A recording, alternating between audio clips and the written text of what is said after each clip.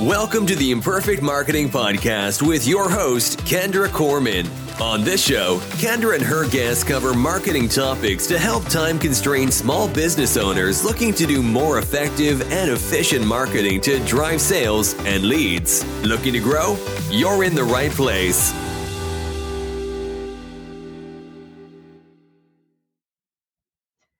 Hello, and welcome back to Imperfect Marketing.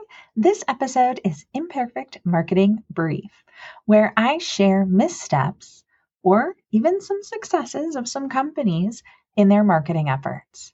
So today's episode, we're going to talk about a brand that may or may not have made a brand extension that went wrong.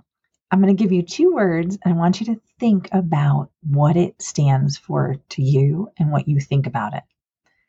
Colgate, Lasagna. Yes, Colgate, the toothpaste company. Supposedly, they experimented with preparing frozen meals. Now, the problem is that people think of Colgate and you think of toothpaste, right? So if you saw Colgate lasagna on a shelf, you would think, ugh, right? Thinking about a mouthful of toothpaste for dinner doesn't really get those taste buds watering, right? It gives you a little bit of a grossed out feel. When your brain is processing this, Colgate stands for toothpaste in our minds. Therefore, when we see its brand name, we think toothpaste. If you're going to do a brand extension, you should concentrate on your strengths. If you're going to go down a whole new path, consider breaking off your branding and marketing for the different goods and services that you're marketing.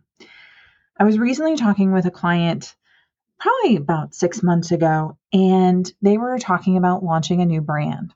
We were trying to determine if they needed an entirely new brand or if it was just a brand extension. Well, their base service is so core to who they are that when you ask people their brand name, they will tell you the service that they do.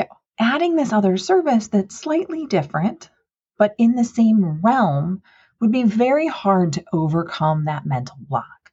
So we decided to launch a new brand instead of a brand extension. There are concerns about whether or not Colgate actually made Colgate lasagna. They have an actual box of Colgate lasagna in Dr. Samuel West's Showcase of Failed Innovations in Sweden that opened in 2017. Colgate said that they never made lasagna. However, either Colgate's got a bad memory or the Museum of Failure got pranked by some branding consultant who started an urban legend years ago. In fact, the box itself that's in there is a mock-up meant to illustrate a wider product range, and it is the only fake thing in their museum. We're not quite sure whether or not it was produced or not. Colgate has not actually said that they never produced frozen foods. It is a question, okay? But I think ultimately our lesson learned here is think about your brand, not just what it stands for, but what is in people's minds.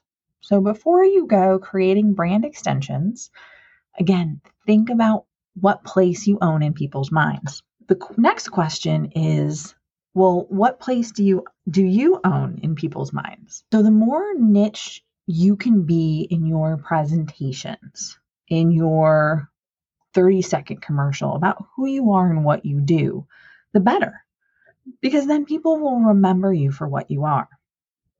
Be sure to tune in to my interview with Brenda Meller and Scott Lawrence as we talk about how specific they got in their businesses and how they were able to grow from niching down and being specific.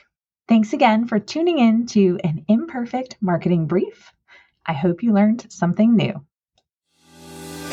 Thanks for listening to the Imperfect Marketing Podcast with Kendra Corman. Be sure to visit kendracorman.com to join the conversation and access the show notes. See you next week, same time, same place.